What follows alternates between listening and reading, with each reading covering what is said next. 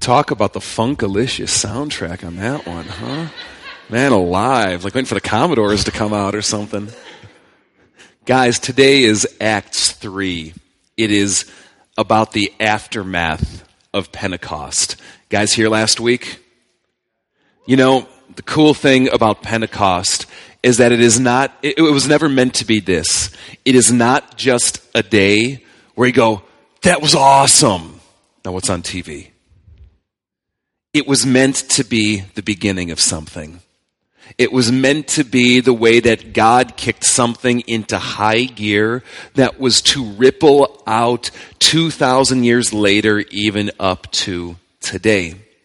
And today is Acts 3. It is the next story or the next event in this Pentecost drama or this Pentecost narrative of what God is beginning and accomplishing and working in this world. If you'd like to follow along, there's chairs under your Bible, maybe, but there's also Bibles under your chairs. All right, and I encourage you, sometime on your own, soak in this story because there are some very significant things happening here that I think speak to ordinary people. Do you ever feel ordinary? That is good news. Because what Acts 3 is about is how God does extraordinary things through ordinary people.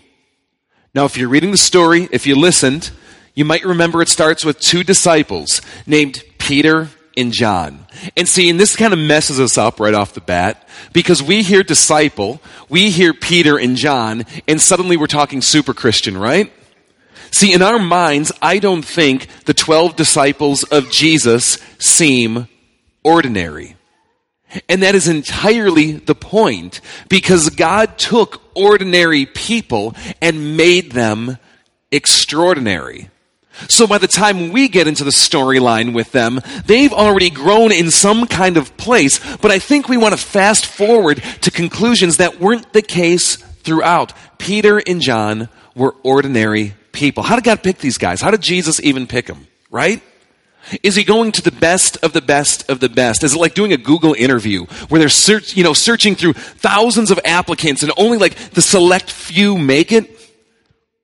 He's walking down by the lake and he sees two guys fishing. Come on, let's go. Follow me. That's what God does. He comes to people wherever they're at. The most ordinary, regular of human beings, and he dares them to trust him and see what he might have in store. In fact, you can read this Acts story, and the religious leaders, they say this. They saw the courage of Peter and John and realized that they were unschooled, ordinary fishermen. And they were astonished. And they took note of something. What's different about these guys? Have you ever seen someone and something is just different about them? And you can't really put your finger on it. But something is, they have something, or there's something about them, it's just different. Jesus has a way of doing this. And Peter and John, ordinary fishermen, but something different, because they dared to trust Jesus.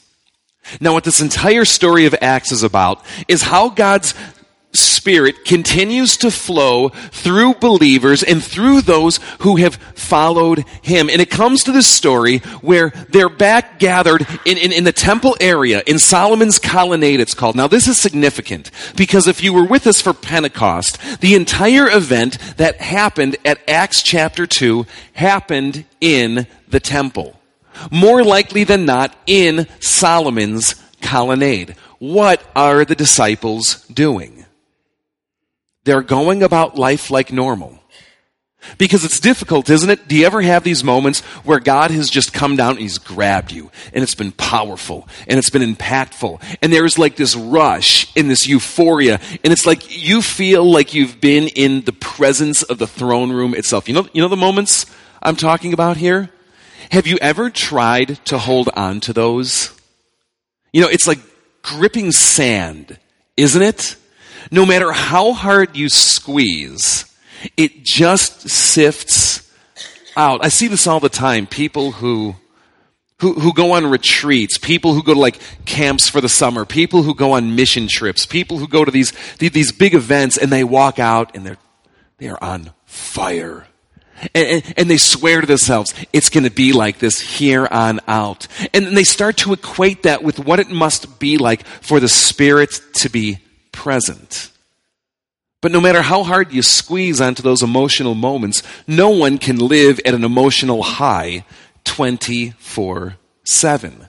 And life has an interesting way of creeping back in. I remember the first time my wife Tina and we went on a mission trip. We did it to Jamaica, which is like rock on there, But what most people don't realize is that for all the tourist propaganda you see about Jamaica, that really only constitutes about 1% of the island. And that 1% of the island is on select white sand beaches that often have 12 to 15 foot high walls with barbed wire fence and armed guards surrounding your beach so you can live in a isolated paradise. The other 99% is slum, poverty, third world.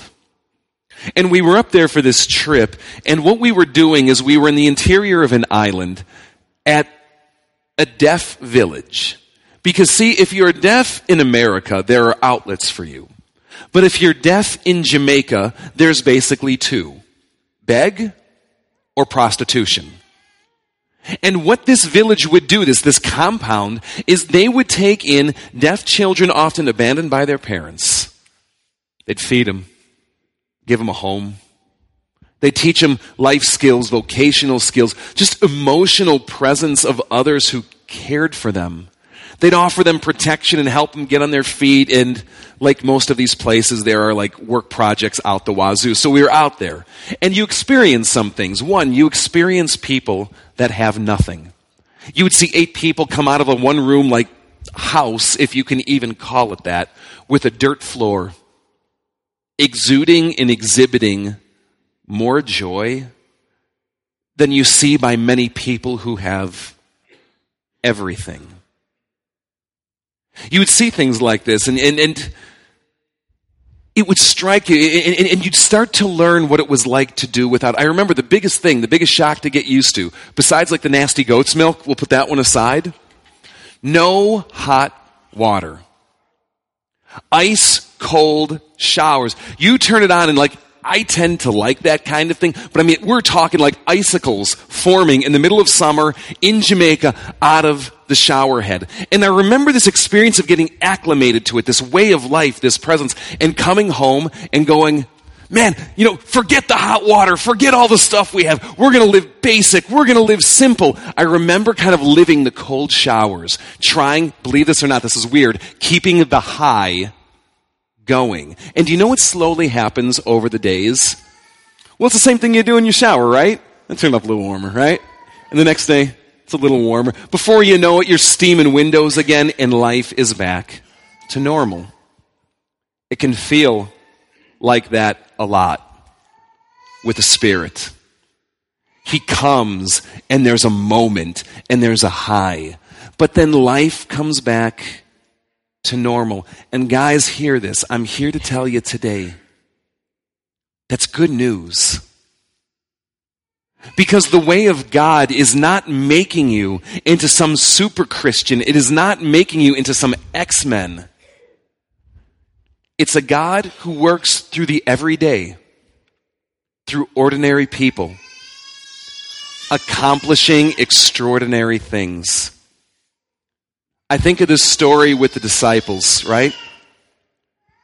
What did it say in Acts 2:46? Every day they continue to meet in the temple courts, right? What are Peter and John doing?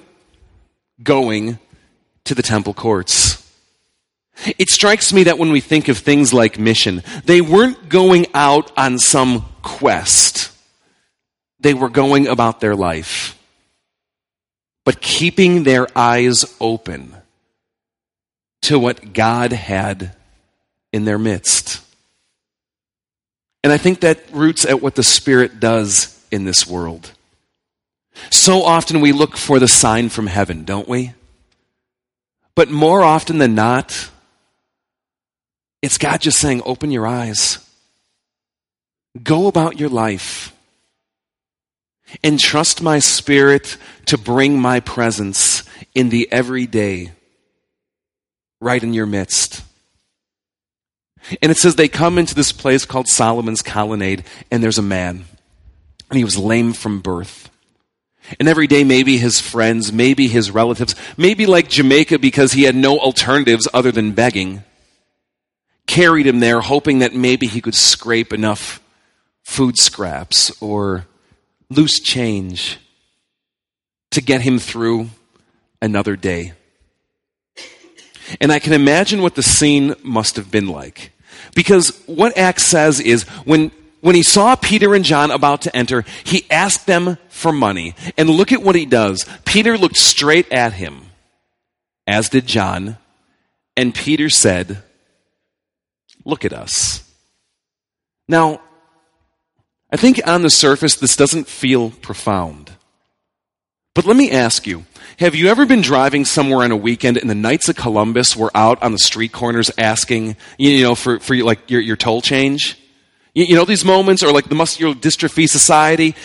What is the number one absolute rule of thumb in those kinds of situations?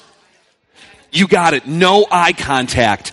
No eye contact by any means necessary. Because once there's connection, it's gone. I mean, you've not only lost your toll change, you've lost your iPass, you've lost they're taking your catalytic converter.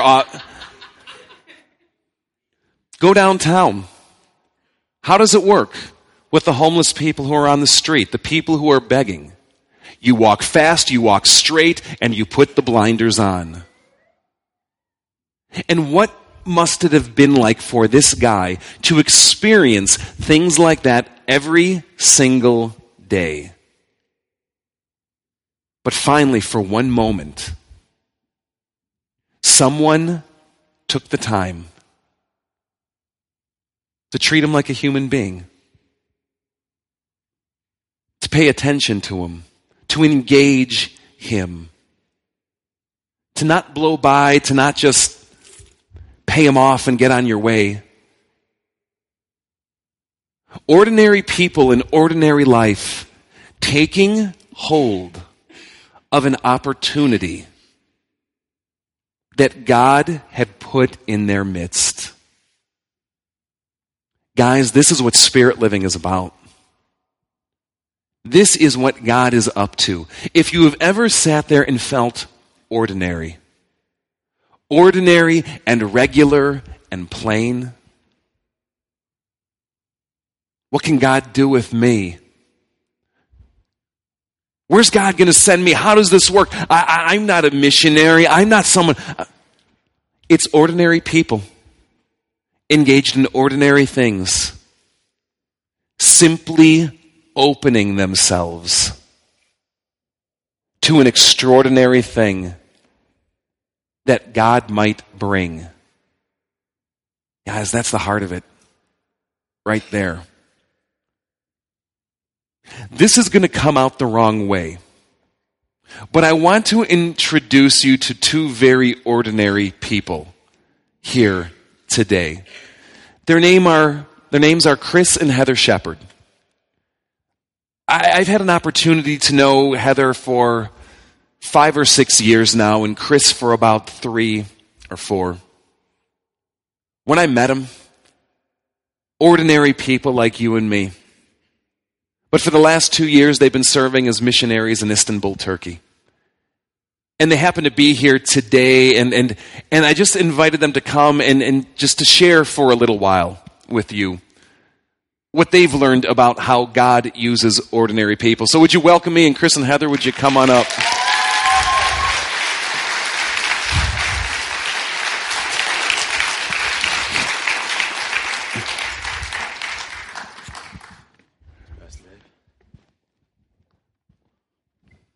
This one's Chris.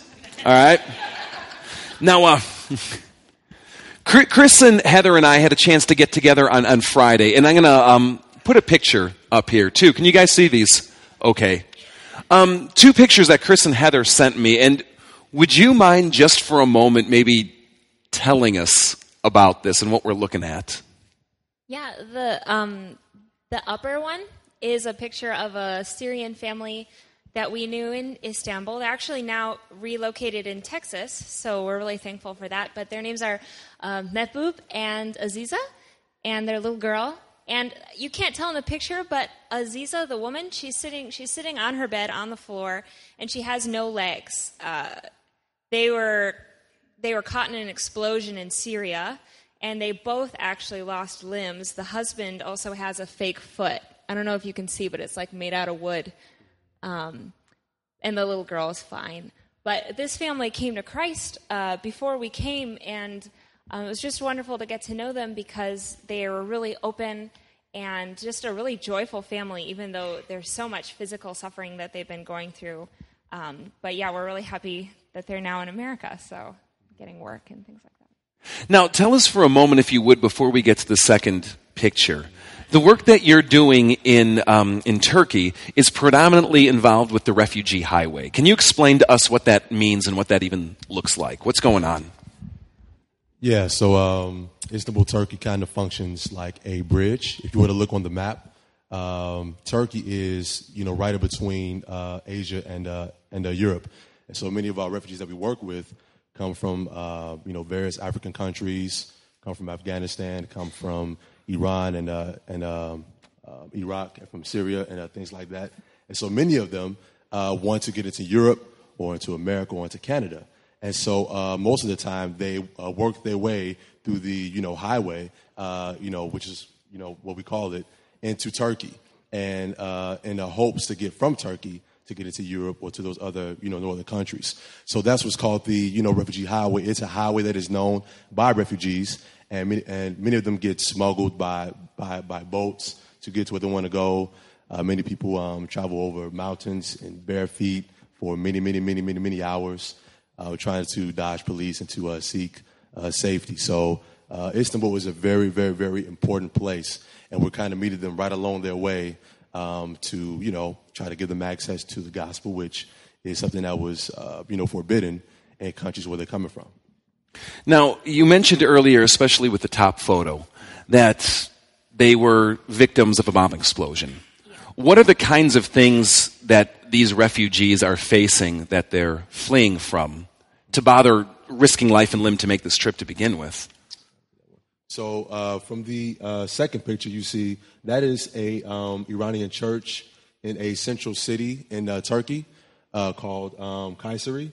And so most of the people in that picture have fled for political reasons. So either they were, a part of a different, political party, and the government really didn't, like that, and they had to flee for their lives. Or some were Christians, and they, can no longer stay there because it was unsafe, and they had to flee for those reasons. And so we, as a team, go out there, I think maybe once a month, to teach English and to have Bible studies and things of that nature. So many of them have a lot of trauma and a lot of heavy situations, heavy issues that they're coming from. And, So political reasons, some of them are leaving for economic reasons.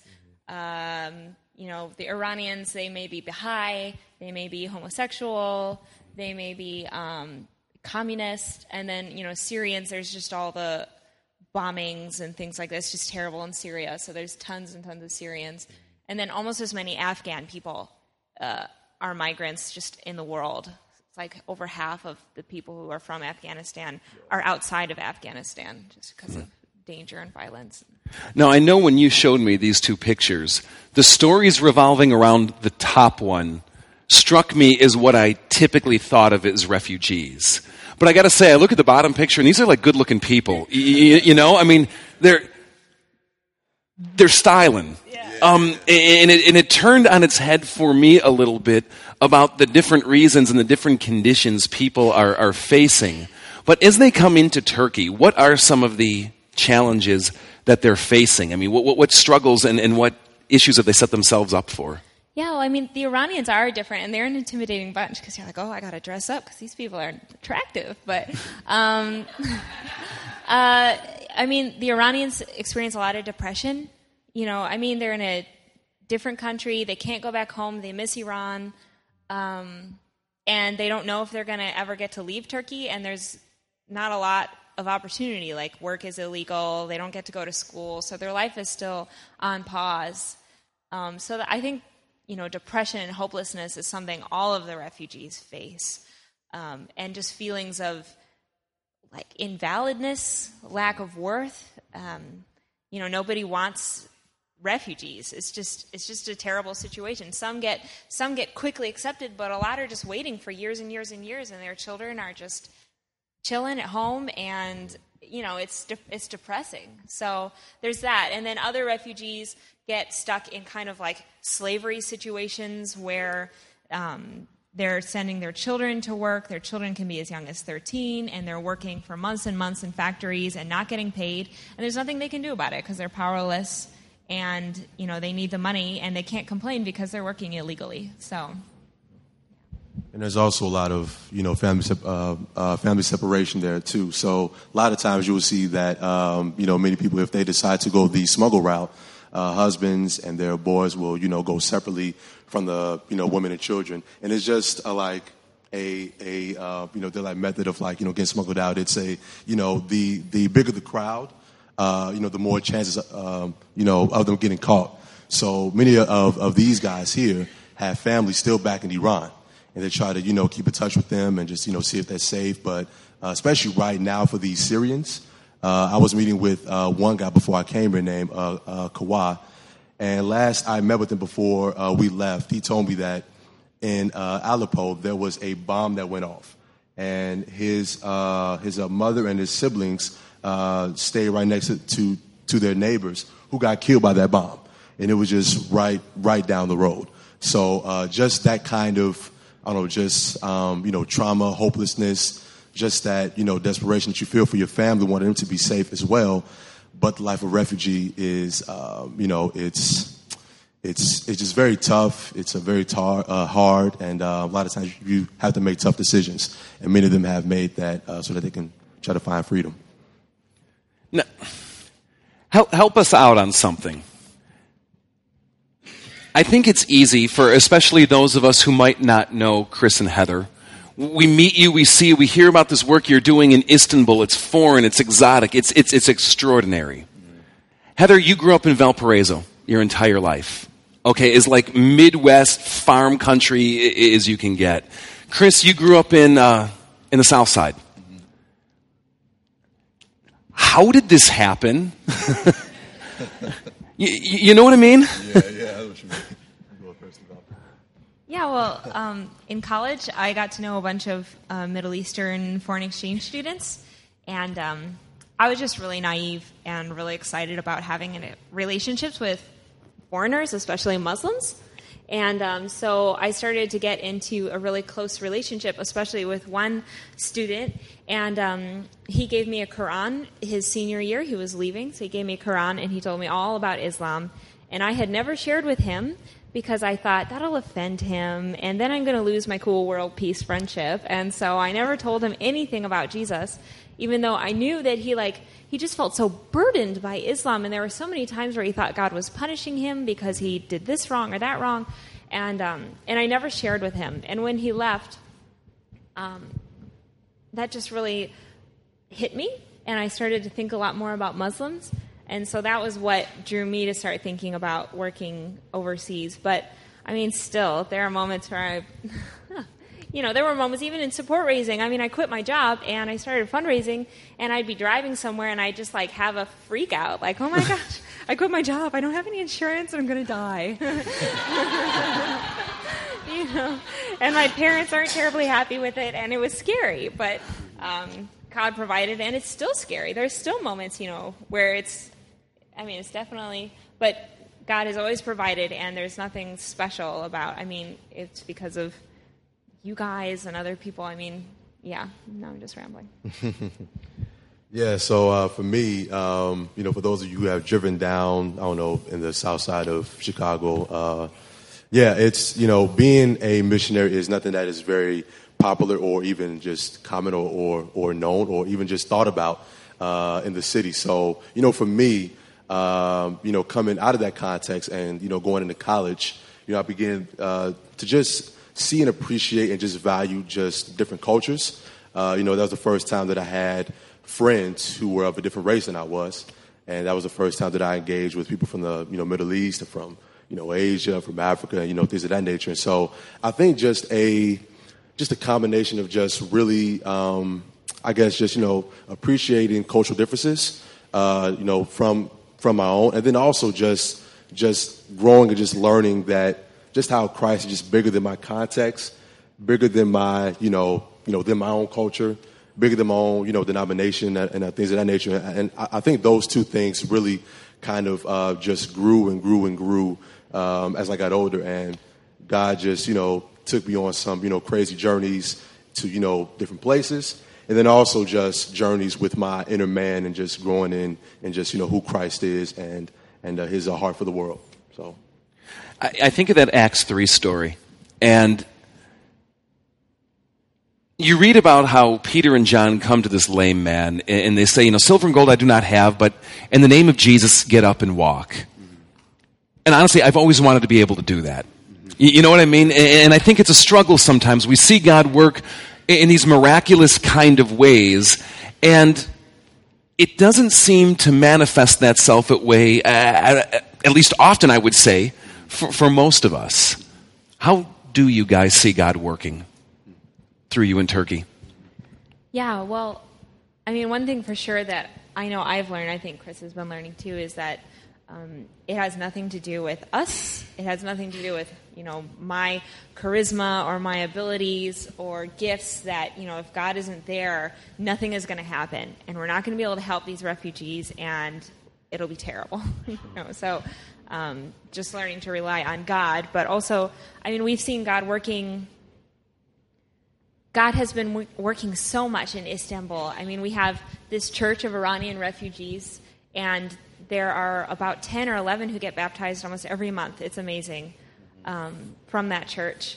And then we also have God working amongst orphans. There's an orphanage in Turkey where we've been working with guys, and they've been coming to Christ, and some of them want to go back to Iran to share the gospel, which is dangerous. They could definitely get killed, and they want to do that. And so we've been working with them.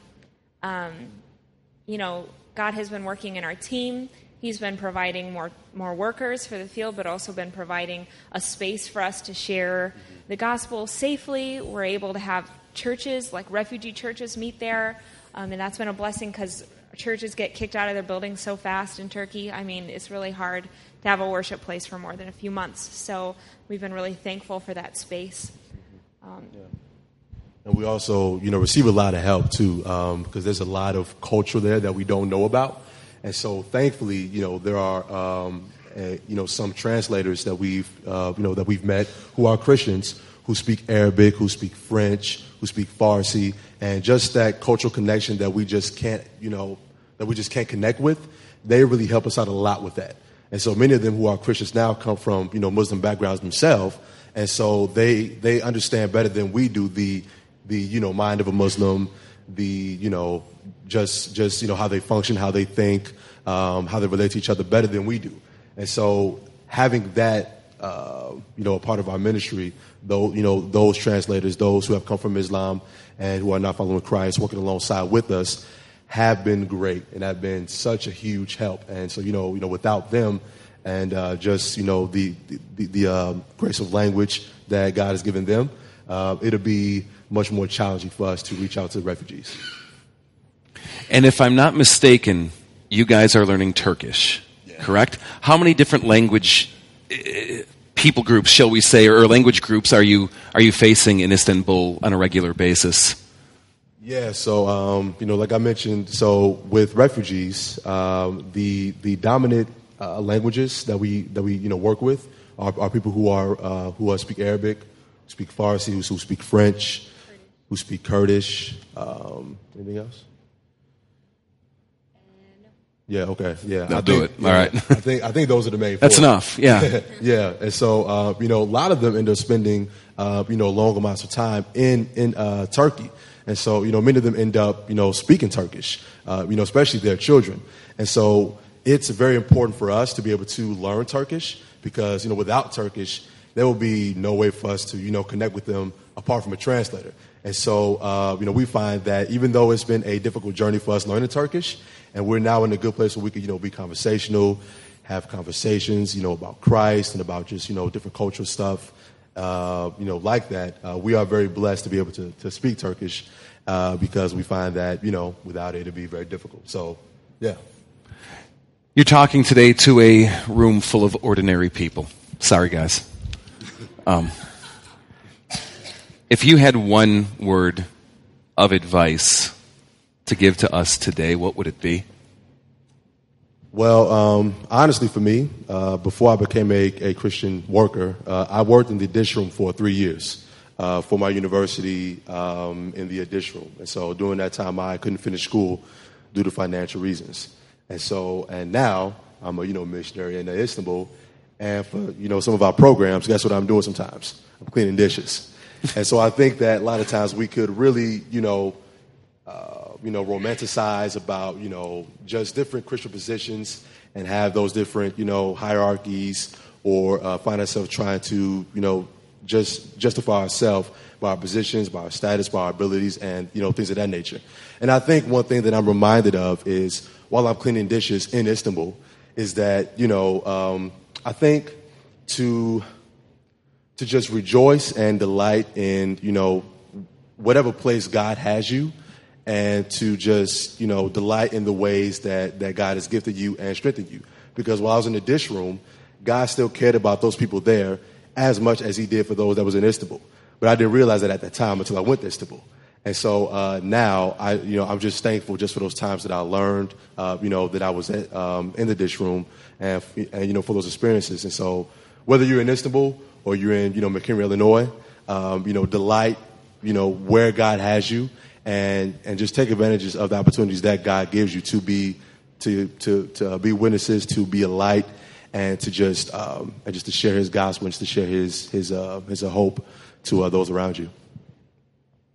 All right. Well, we'd love to pray for you guys. And if you just join together, let's pray for Chris and Heather, the work that they're doing. God in heaven, we thank you so much for this couple who felt your prompt and heeded your call. Lord, protect them. Protect the people that they're ministering to. Protect the refugees who are risking everything as they come from places of poverty and persecution. Lord, let your gospel rage. Let it open up and break through to the hearts of people who fear you, God, and your judgment. Help them to see the nature of who you are. Help them to see your Son. Help them to see the forgiveness and the grace. And God, continue to use Heather and Chris as your vessels, your spokespeople. Lord, use all of us, ordinary people. God, may we position ourselves and attune ourselves to the opportunities around and know that your Spirit is at work. God, we pray. Amen. Hey, would you give him a hand? Thanks, guys.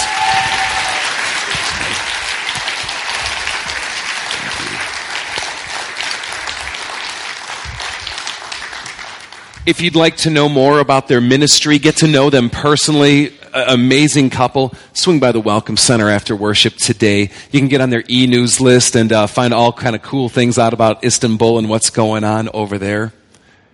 Acts 3. Silver and gold I have none. So the disciples said, you might not have status. You might even be condemned. You might be thought as of a freak. You might feel completely ordinary. But for those who position themselves for what God is up to and attune themselves to their life situation and the opportunities that buzz, God will do the extraordinary through you. Spirit's out there and at work. Trust Him. Thanks, guys.